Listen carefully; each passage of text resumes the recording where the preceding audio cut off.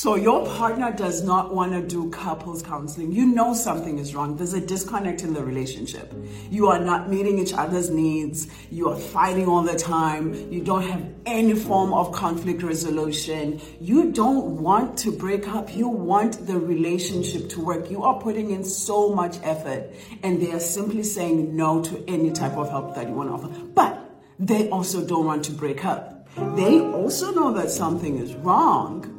They know that something has to be fixed for the relationship to work, but they just seem not interested in doing the actual work of fixing it. That includes going to couples therapy, couples counseling, doing things together, putting time on the calendar for sexy time. They just seem to not want to do it with you. I want you to ask yourself, if this person really wants this relationship to work, why are they not doing the things that will make it work?